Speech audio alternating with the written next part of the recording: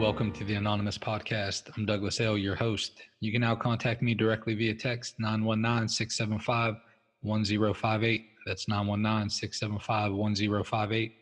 Or join our Facebook group at the Anon Podcast. That's TheAnonPodcast to fellowship with other guests. This podcast aims to be a commentary and discussion of Narcotics Anonymous literature, aiming to enrich the recovery experience of those who are on this beautiful journey. This podcast should not replace contact with your sponsor, your involvement with step work, or participation in the fellowship. Please use this podcast as another resource toward our collective growth as addicts in recovery. We're simply addicts seeking recovery, nothing more, and for sure, nothing less. Now let's get started. I'm an addict. My name's Eric. My clean date is September 16th, 2019. And my home group is Friday Night Clean in Bradenton, Florida, part of the Sun Coast. This is January 22nd. Serenity brings clarity. Serenity doesn't mean that we don't experience dramatic events. It gives us the clarity of mind to go through them. That's from the Living Clean, Chapter 7, Living Our Principles. Serenity. A permanent state of peacefulness, contentment, and awe. Those of us with time clean float around on a spiritual plane that newcomers can aspire to and will achieve through doing exactly what's suggested. Shared no member ever. Unfortunately, and not surprisingly, life in recovery doesn't work like that because life will keep showing up. We experience some thrilling moments as well as those that are terrifying, joyful, and sorrowful. And plenty of unexciting times in between when things are just fine, yet the drama in our head continues. But there is good news on the horizon. We can deal with life because no matter what arises, we have learned collectively that we can get through anything, and practicing serenity can help. Practicing serenity is acting with intention to get to a place of equanimity where we can contain ourselves enough to keep perspective, show our gratitude, and act with care and thoughtfulness. Sometimes it's about standing still when our mind is running. Other times it's about keeping our mind still when everything around us is spinning. It could be as simple as breathing. Serenity gives us time and space through extreme highs and lows. It can be the calm in the eye of the addict brain hurricane, but it's not always about peacefulness. Sometimes it's about authenticity, about feeling how we feel and being okay with that. Serenity is a tool for clarity. When faced with a difficult decision, which for many of us can be every single decision, we can pray for serenity. Sometimes the right path is revealed. Other times we can adjust unrealistic expectations and realize we have enough information to move forward. We can jump into the unknown because today we have the tools to deal with that. Where can I stop, breathe, and look for clarity during my day? Where can I take a moment to feel what I'm feeling and know I'm okay? All right, welcome back, everyone. This is January 22nd. Serenity brings clarity. And how relatable is this to just about every day, every season that we go through? So check it out. It starts, Serenity doesn't mean that we don't experience dramatic events. It gives us a clarity of mind to go through them. And I think that's super cool. I was just, we were just talking a little while ago, man, right before recording this. And we were talking about like, hey, what about the calling? What about our purpose? What about when we have those seasons? Man, and that's what it is. We have those seasons of saying, hey, look, is this all worth it? Addiction always hits me with, take a break. You deserve a break. You're stable now. Can you smoke a joint in the evening and just kind of chill? And it's a fucking lie, man. It doesn't, and that's the thing. It's like when things get hectic or when things get good or whatever it is, man, when this addictive thinking shows up. And for me, it's that same thought. It has been since I got clean in 2000. Whenever that little piece comes in and says, damn, bro, it was a little too much, man. World's getting a little too chaotic. Smoke a joint, relax, take the evening off. It's a fucking lie. What addiction doesn't do, it doesn't hit me with the better ends where, man, I'll blast anything up my nose that I can get my hands on. Doesn't matter what it is. That's where I was at the end of my road, man. It didn't. I'd snort shit. Half of my face would blow up, eyes swell shut, wouldn't get high. Man, would do the same exact thing with the same exact substance, knowing that I'm not going to get high from it. My face blows up again. And that hope, man, that hope to get high was literally enough to keep me, I guess wanting to live is a loose term for that. So check it out. So then when we start to unpack this, we can kind of see, yeah, my addictive thinking doesn't hit that right off the bat. It's take a break. But here, man, like you folks have shown me a different way. When things start to get a little bit crazy or whatever, dramatic events as it talks about, uh, Serenity can give us the clarity of mind to go through them and check it out. If you haven't had your hot seat, if you haven't been in the hot seat of the NA gossip line, just wait. And I say that very lighthearted and very lovingly, man, but we all get a turn. Some maybe a little bit, some more turns than the others. And so what do we do when that happens? Well, check it out, man. As we start to unpack this, it says, hey, look, I'm gonna look for ways for me to get centered, to slow down enough to see, all right, what is the higher powered next step to take. I mean, it was told to me during a turbulent time. As a friend of mine out in Oregon, man, just hit me with. She said, "Look, pray and ask God to illuminate the path."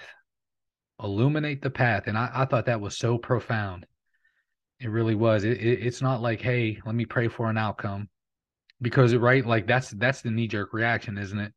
It's like, well, man, there's a fucked up situation going on, or I want this so bad, or I'm afraid of losing this, because really that's what it comes down to. I'm afraid of losing something that I have, or I have this, oh, I'm not going to get something I want. It boils down to one of those two, and when she hit me with like, look, man, ask God to illuminate the path. It's just beautiful, man. I'm not praying for an outcome. I'm not praying for this motherfucker to get into a car wreck or something, or whatever it is. Illuminate the path. And then I can make a decision, man. I could walk on that illuminated path. Like that's the higher powered decision. That's me trying to line up with HP's will and not mine. I'm always in a better spot doing that for sure. That's one thing the last, 22 years have shown me is like when I strive to be in the HP's will, and I strive to be, generous with my time and with my money when I'm able to serve other people out of self and into others, always better off for it. I can't think of one time when I was like, you know what, I really feel that HP leading me this way. Ah, fuck it, I'm gonna go do something else. Where I sat back at the end of that season or that day, whatever it is, and say, man, I'm glad I didn't listen to the HP. I can't share that. I share the opposite. It's like it's always, then my ass gets burned. I'm like, damn, like I knew better. I knew better. But we start to unpack this. So that's one thing to do. I can pause and I can ask the HP to illuminate the path. And I can make those decisions to take it, and then the clarity of mind to go through it. Depending like regardless of your religious beliefs or even your spiritual alignment. There's that meme that goes around. It's really common. It's a really popular one. It talks about how like um what God or deity or this power that's greater than us can do for us. It doesn't eliminate the rainstorms, but it can show us how to dance in them. I've seen that as one.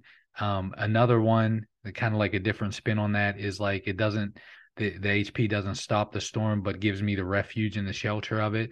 All that stuff. What it really, really reminds me of is like, look, dramatic life events show up, sickness, gossip, breakup, you fill in the blank, man. Too much money, not enough money, too much sex, not enough sex, too much food, not enough food, whatever the fuck. Man, but like us collectively as a fellowship, like my tribe and my people, man, that's the tool that the HP uses to fill in the blank, to dance in the rainstorm, refuge and shelter from the rainstorm, all that stuff. I mean, you people, like my tribe, that's how we get through it. It's just really cool. It's really cool to think about it that way. And then the last thing, um, when we talk about, we'll unpack the serenity prayer, and that's one thing that we talked a lot about during the Live and Clean study this past year and a half. It just came, we just concluded, I think we did, it was a year and a half. I think we hit like 71-hour episodes of it. And in there, we all talked about, and Paul really, really was articulate in breaking the serenity prayer down, that first piece. Look, check it out, man. It doesn't like this whole serenity and clarity and acceptance piece for a long fucking time. I thought, HP, give me all this acceptance. I need to accept everything that's going on, and then I can feel serene. But actually, look, when we dig into it and we start to unpack it, I'm asking the HP to give me the serenity first. Like, God damn, man, that's a big look, it's a big difference. It's a big shift.